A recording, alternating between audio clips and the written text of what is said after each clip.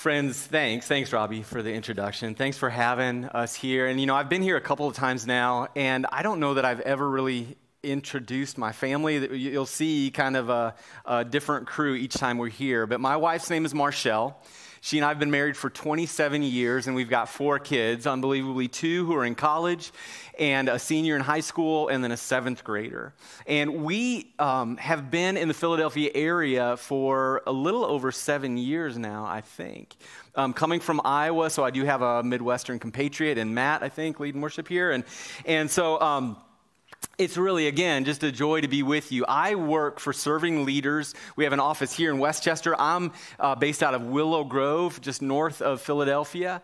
And we provide care, encouragement, mediation, counseling for pastors, ministry leaders, their families, and normal people as well.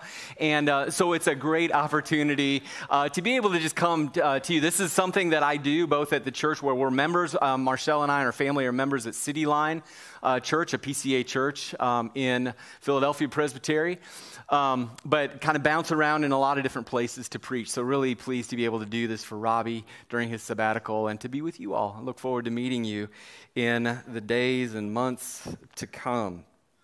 All right. We're going to be continuing on in this great book of 1 Samuel. So you can turn in your Bible if you have one, or you can just listen. This is 1 Samuel chapter 8. I'm going to read the whole chapter for us here this morning, and then we'll dig in.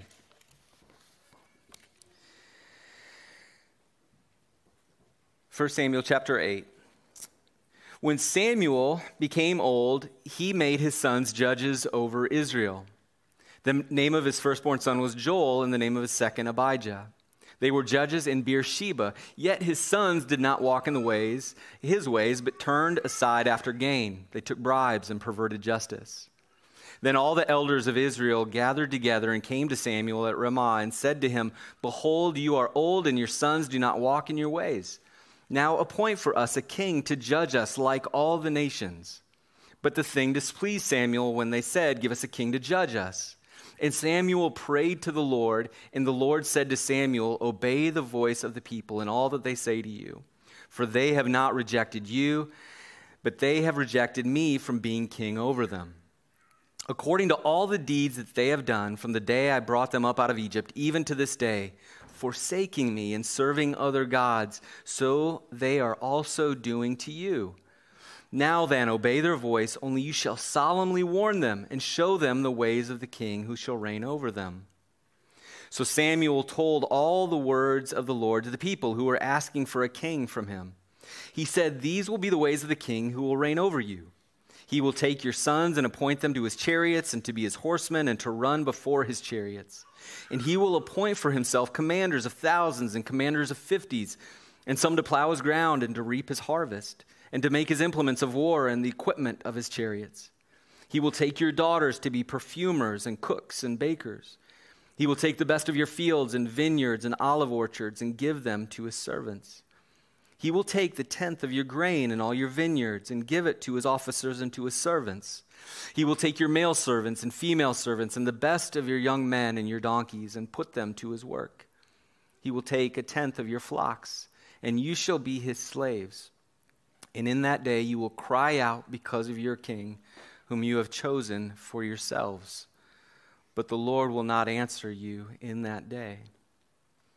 But the people refused to obey the voice of Samuel, and they said, "No, but there shall be a king over us, that we also may be like all the nations, and that our king may judge us and go out before us and fight our battles." And when Samuel had heard all the words of the people, he repeated them in the ears of the Lord. And the Lord said to Samuel, "Obey their voice and make them a king." Samuel then said to the men of Israel, "Go every man to his city." This is the word of the Lord. Thanks be to God. Let's pray together. Heavenly Father, we love you and trust you. Lord, the word that you give us today would meet us in maybe a way that we weren't aware of when we came in, but Lord God, that you would speak into our hearts, our minds, that Lord, we would be encouraged in this story, messy as it is, of Israel's people. And that, Lord God, you would point us to a better way. Lord God, we entrust ourselves to you in this time, and we sit under the authority of your word for the sake of your glory and for our hope and joy in Christ Jesus. We pray in his name. Amen. Give us a king. Well, there's lots of kings out there, and I'm sure you could probably think of a few. There's LeBron. There's Elvis. There is Michael Jackson, or some would say even Madonna. My wife would argue about that one, king of pop, queen of pop. There is, if you go back to maybe the early days of COVID, there was Joe Exotic, the Tiger King. There's Burger King. There is the Kennedys, if we get a little bit more serious. Or there could be some other political dynasty that we would point to, and it makes sense. We say, let them judge us. Let them be the standard bearers, and then we will live up to that standard of excellence. So LeBron in basketball, and I would argue Michael Jordan in basketball, setting the standard, and then everything is judged according to that standard. Now, there's even a fascination in the United States with the British royal family that I truly don't understand. And there's a fascination with America's equivalent of the British royal family, which would be the Kardashians, which I also don't understand. We create some strange kings. Now, I think one of the things that can happen is we do this. As we're pros at making kings, we can actually do that with ourselves. Our heart is king. And so are we really all that much different from the context of this story, which is the time of the judges when everyone did as he or she saw fit what was right in their own eyes? We create a king, sometimes an idealized version of ourselves.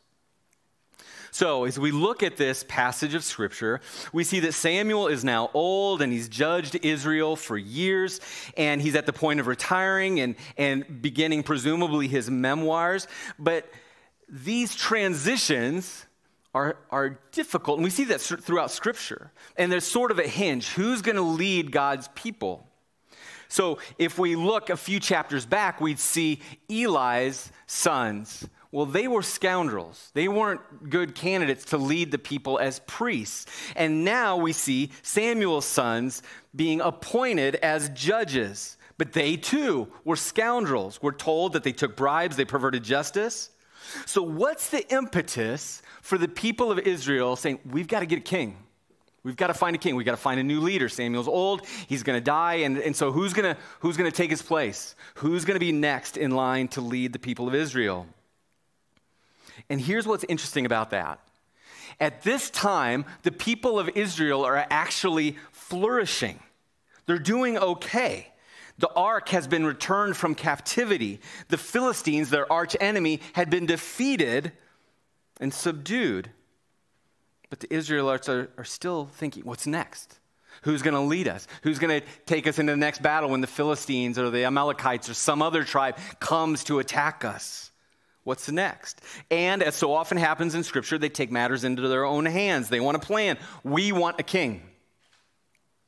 Now, we have to remember, this isn't a surprise. Actually, God's law allows for a kingship. A monarchy isn't bad per se in Deuteronomy 17. There's an allowance for it, but with provisions. And if we would read the text, we would really just come up with this summary of the king of Israel would be, well, with good leadership, the people of Israel would embrace God's covenant. And the covenant being, I will be your God, you will be my people. Follow me, obey me, love me, trust me, serve me. And you have as this leader of Israel, and particularly a king in Deuteronomy 17, the idea that as the king goes, so goes the people. So leadership matters. So that's something we can commend the Israelites for. Yeah, it matters who comes after Samuel. Now, this passage today exposes these issues of transition from one leader to the next, from Israel as a tribal entity into a nation. And friends, the one thing I want to suggest about this passage today It's really a simple premise. It always comes down to faith. It always comes down to faith. And this is from the very beginning when our first parents, Adam and Eve, in the garden, they asked, is God really good? Can we trust him? Later, Abraham, will my family really become a great nation? Israel in Egypt, will we escape slavery? In the desert, will God really provide for us? And now, who will reign for us? Who will reign over us? So just 3 relatively brief points, 2 questions, and then a warning. So the first question, as Israel is confronting this question of who's going to be our next leader in their call for a king, they're asking this question: what about tomorrow? What happens tomorrow? Yeah, we've had some success. We defeated the Philistines. The ark is back where it's supposed to be. But what about tomorrow, God? Things could go off the rails again. What are you going to do then? What's going to happen then? Who will fight for us? So, full disclosure, I asked for your grace, an umbrella of grace. I used to be a lawyer. And when I was practicing law, I worked for an incredibly difficult boss who was general counsel of the bank where I worked. And when I would drive home every day, for about a year, I would scream at the windshield in prayer. I don't know if you've ever done that. Yelling your prayers. And my prayer was really pretty simple. Lord, deliver me. Get me out of this toxic situation, out of this toxic mess. And he did. It took a while, but he did.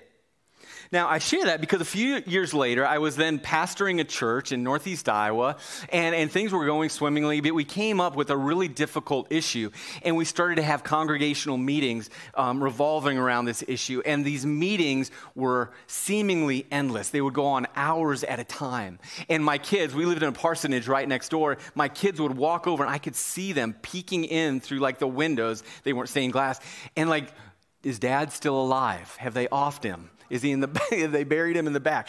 They would come over because these were fraught with peril. They're highly passionate meetings that we were having. And in the midst of them, did I think back, and as I'm praying, God deliver me, was I thinking back to, God, yeah, you came through when in the worst of times when I needed to get out of this toxic situation, practicing law. Are you going to come through? I wasn't thinking about, that, God did that, he was faithful. I was thinking, no, God, are you going to do it this time? Really? I'm not sure. I'm scared. Are you going to come through for me? And even when things get resolved, are you going to come through next time? What if something like this comes up again? No, it's easy to be wrapped up in the moment. And it's easy to get caught up in these 2 eternities, yesterday and tomorrow. You forget what God has done in the past, and you're unsure about what he's going to do in the future. Is he going to come through then? I'm not sure. So now let's think about the Israelites in the context of this narrative of 1 Samuel. A generation has passed since what we read in chapters 4 and 5. And if you remember that, the people of Israel are like, we're getting defeated by the Philistines. Let's take this talisman, this lucky rabbit's foot of the ark into battle, and then maybe we'll win. Well, a generation has passed from then. And if we would look at chapter 7, they're actually doing pretty well. In verse 8, they're still having difficulties, but what do? They cry out to God, and God delivers them. And that's the pattern that they have. Crying out to God, deliver us. And then he does. Now, they forget. It's easy to worry about. Well, what's next? What about tomorrow? Who's going to fight for us?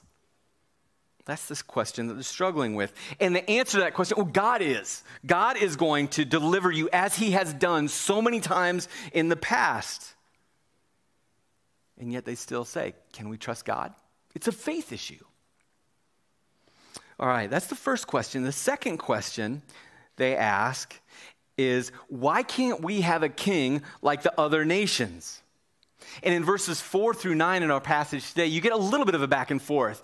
It's them asking Samuel or saying to Samuel, we want a king like the nations around us. And Samuel not being very excited about this idea and going to God. And then God says, give them what they want. And they reiterate, yes, this is what we want, Samuel. We want a king like the other nations around us. So let's think about this for a moment. It makes sense. It does make sense. Leadership matters. Samuel had appointed his sons as judges to kind of follow in his footsteps, to be those who are the intercessors, the representatives of the people of Israel. But we get this idea that maybe they're not going to be the main ones because he puts them in the southernmost area of Israel in Beersheba. And we read that they're scoundrels, as I mentioned before. They perverted justice. Now, this is important because Samuel doesn't get let off the hook from making this decision to appoint his sons. Actually, if we look at Judges 8, we'd see Gideon was faced with the same temptation. It's just going to be a dynasty, a family that's going to rule as judges in Israel. But Gideon says no. So warns the people of Israel, this is not good. All of our best leaders fail. Yeah, that's great to have a leader to intercede, but God is your king. He's to be king over you. So we ask, all right, what's behind this request? A couple of weeks ago, before Easter when I was here, I brought up this Irish writer, Paul Kingsnorth. And I was reading an article by him, and you can try this on for size. It's just his saying. But it rings true to me. He wrote that there is a throne at the heart of every culture, and someone's going to sit on it.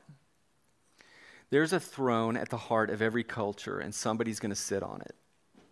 All right, so for Israel, who's going to sit on that throne? They're rejecting not only Samuel, we read, but God. And so we say, what is this? What's going on? Well, this is idolatry. Always going after other gods, we read in verses 7 and 8. The Israelites had already, in chapters prior, turned God into a sort of a talisman, into a sort of idol, in the same way that the Israelites had done in the desert in their wanderings when, if you remember, Moses going up to Mount Horeb and Aaron is left with the people and they create a golden calf, something tangible that they can manipulate. That's what their history is. Now, we see that throughout Samuel's narrative, as he recounts God's leadership over Israel, the people again and again reject God. They get in a jam, then they cry out. But now in 1 Samuel chapter 8, there's no jam. There's no problem. Things are pretty good. There's really just this desire to be like the nations around them, substituting the living God for a human God, small g God. It's idolatry. The Israelites aren't crying out, Lord, save us from some perceived threat, but instead saying, give us a king to save us for tomorrow because we don't know what tomorrow's going to bring. Now, I think we always have to make the connection. Yeah, this is a long time ago on the other side of the ocean, and it seems like how could there be anything in common with us now, 21st century Americans, with Middle Eastern Israelites?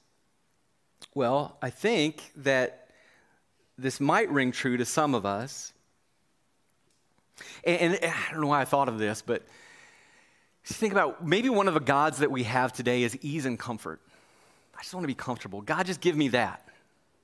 And, we can look in our fridge and we can look in our pantry. I've got all kinds of food. So God, thanks for all that you've done, but really we don't need you. I've got other gods. I've got a full cupboard, and as long as that's filled and I'm being satisfied that way, I've got ease and comfort, it's all good. I don't need you. So here's just a challenge for you. Every morning when you wake up, even as your pantry or your fridge might be full, you pray the Lord's Prayer. Lord, give us this day our daily bread. I acknowledge that I need you desperately today and tomorrow. I'm not as reliant on my job, on my family, on my finances, my credit cards, my bank account, as I am on you to provide for me. So it was a way of just acknowledging this before God. God, I need you to provide for me everything that I need. Thank you for the blessings that I do have. But Lord, I pray that you would provide for me. All right, that's an aside. Give us a king. Do we do this in our contemporary culture? Well, I think the world does, and we talked about the kings that we've created over the years. But the church, does the church do this? I think so. Why is it that we long so much for our churches to be like corporate America? Innovate. Make sure you're on social media. Do things like the rest of the world does them. We sort of have this Christianese way of keeping up with the Joneses. And it really, I think, comes down to this. We just kind of want to fit in. We kind of want to do what everybody else in the world does. So this is going back to the 90s. Those of you maybe my similar type age can relate to this. There was a time when you would go into there used to be these things called Christian bookstores. You would go into a Christian bookstore and they would have a music section. And they would have little blurbs about the artists, and some of whom you had never heard of before. But I remember being in one, and it was, if you like Jennifer Lopez, you'll love Jackie Velasquez.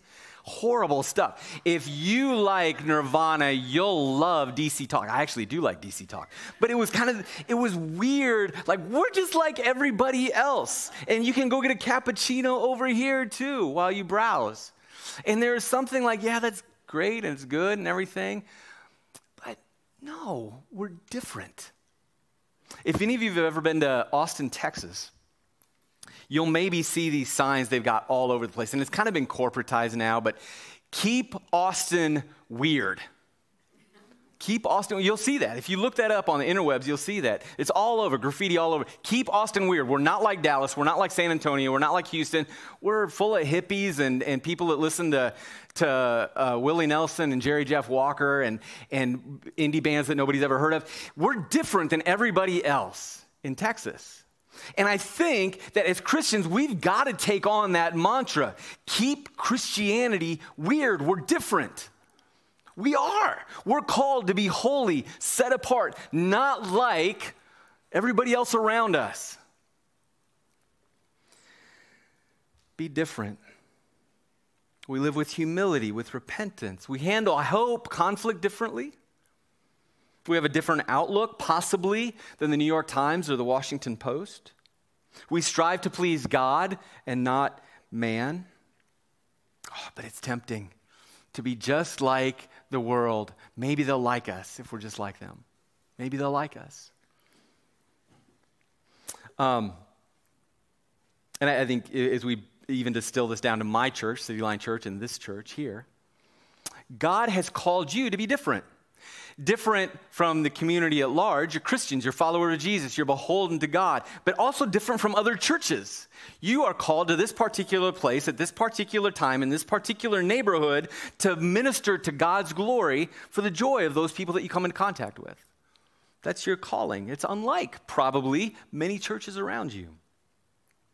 Now, I work with a number of pastors who are thinking about becoming former pastors. That's what I do. And I've seen this for 30 years.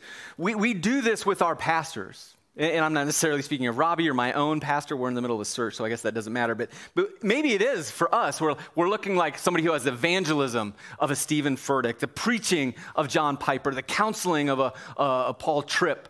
And even then, it's like, no, our pastor is not our king. Our elders aren't our kings. They are our shepherds to equip the saints to do the work of the king and to glorify the king and to love the king with all of our heart, soul, mind, and strength. That's who we are. Jesus is our king. All right, that's my second point. The third, final point. This story is a reminder, a warning. Be careful what you ask for. In verses 10 through 18, Samuel gives them this warning. These will be the ways of the king who will reign over you. I'm using a lot of personal illustrations. Sorry about that. But usually if I do give like me illustrations is like what not to do, and so bear with me there. But I asked God when I was 15 years old, I think I've told Marshall this, I asked God that Mary Hubble would be my wife. Praise God that he did not answer that prayer. What did I know? Praise God that he didn't answer my prayer. How many hidden blessings come from God not answering our prayers? Now, as we look at this passage, as we look at verses 10 through 18, we see this word take 6 times. Yeah, you want a king, that's your prayer, that's your desire, people of Israel. You want a king like the other nations? Here's how it's going to go for you. They're going to take. So the people of Israel really want to exchange their holy position, their unique position as the people of God, be just like the rest. Even when they're warned that a fat, bloated bureaucracy will take and take. And the people of Israel are like, well, that's okay. That's cool. Now, there is grace here. God ultimately gives the people of Israel a king. And we can point maybe to David, a man after his own heart. But David, too, was a bit of a mess. And it takes only one generation for the monarchy to go off the rails, much in this way that Samuel describes in our passage today. All the things warned about come to fruition. Horses from Egypt, many wives, gold and silver, Solomon. And it goes generally downhill even from there. Be careful what you ask for. There's something terrifying about what C.S. Lewis describes as 2 different types of people. Those who say to God, thy will be done. Your will be done, God. And those to whom God says, all right, your will be done. God gives the people of Israel ultimately what they ask for, but ultimately in his grace gives them and us what we don't deserve. It's only by God's grace that the Israelite story and our own ends with God's chosen king, Jesus. It's different from what they would have imagined. It's a Philippians 2 kind of king, one who would humble himself, take on the form of a servant, and die for his people. If we think back to what we just celebrated a week ago, you remember Pilate's question. He asked Jesus, are you the king of the Jews? You remember what Jesus answered? My kingdom is not of this world. And Pilate could not understand that. A king who would lay aside, who would veil his glory, and of whom it would be said, birds of the air have nests, foxes have holes, but the Son of Man has nowhere to lay his head. Homeless, poverty-stricken. And a king who would lay down his life on behalf of sinners like me and you. A king who would bear our sins in his body on a cross. A king who would die the accursed death of a covenant breaker in our place. Jesus is king. As we think about this king and how it's juxtaposed with all of the kings that we create, that I create, Jesus as king sets a perfect standard and actually fulfills it. Not just for himself, but for us. Jesus is king who fights our battles against our greatest foes, sin, death, and hell. And he wins. Jesus is king who gives us righteousness and justice. Gives us rather than take. All right. So there was a professor I had at Covenant Seminary. He would say, when you get done with the sermon, you always think of a person standing in the back row with arms crossed and kind of a scowl on their face. And just imagine them asking the question, so what? So what? Yeah, that's great. We read the passage and maybe I have a little bit more understanding of what was said. What do you want from me? So a lot of times, what we want to do is we want to say, here's what's true. Here's the indicative. Here's what's true. Now, in light of this truth, here's what you do. What's true, what to do. And what to do is the imperative. And the imperative oftentimes, to my shame, is like one thing I always laugh about when people do it to me, but do better, try harder, right? It's like, man, that's discouraging. I'm not going to give you any do this, do that this morning. The imperative is simply be encouraged. Be encouraged. In Christ Jesus, the search for the King is over. Jesus is King, the ultimate King. He's gracious, he's kind, he defends us from our enemies, he intercedes on our behalf, he's our representative before our Father. And he's leading us to a home prepared for us. There's a passage in 1 Peter chapter 1. And it's a praise, it's a worship. Blessed be the God and Father of our Lord Jesus Christ. According to his great mercy, he has caused us to be born again to a living hope through the resurrection of Jesus Christ from the dead, to an inheritance that is imperishable, undefiled, unfading. If you belong to Jesus Christ, if he is your King, there is nothing that can separate you from him. And your inheritance is guaranteed. It's undefiled. It's waiting for you. And Jesus has led the way. If we look at Hebrews 12, Jesus has endured the cross on our behalf. He's the author and the perfecter of our faith, who's leading us to our ultimate home so that we receive the reward of a king because of our humble servant, King Jesus. Let's pray together.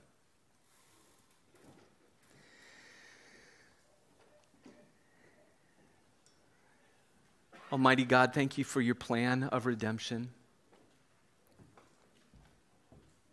Thank you, Lord God, that you did not leave me or us continually scrambling to find that next king who we think will satisfy us. Those idols that inevitably disappoint. Lord God, you've given us the true King, Jesus, Lord, Savior, Messiah, Anointed One, Lord of all creation. And we, Lord God, have a living hope in Jesus. So, Lord, would you bless us with a deeper joy, a deeper faith in Christ, not only what he's done yesterday, but what he's doing now and what ultimately he will do for his glory and our joy. We pray in his name. Amen.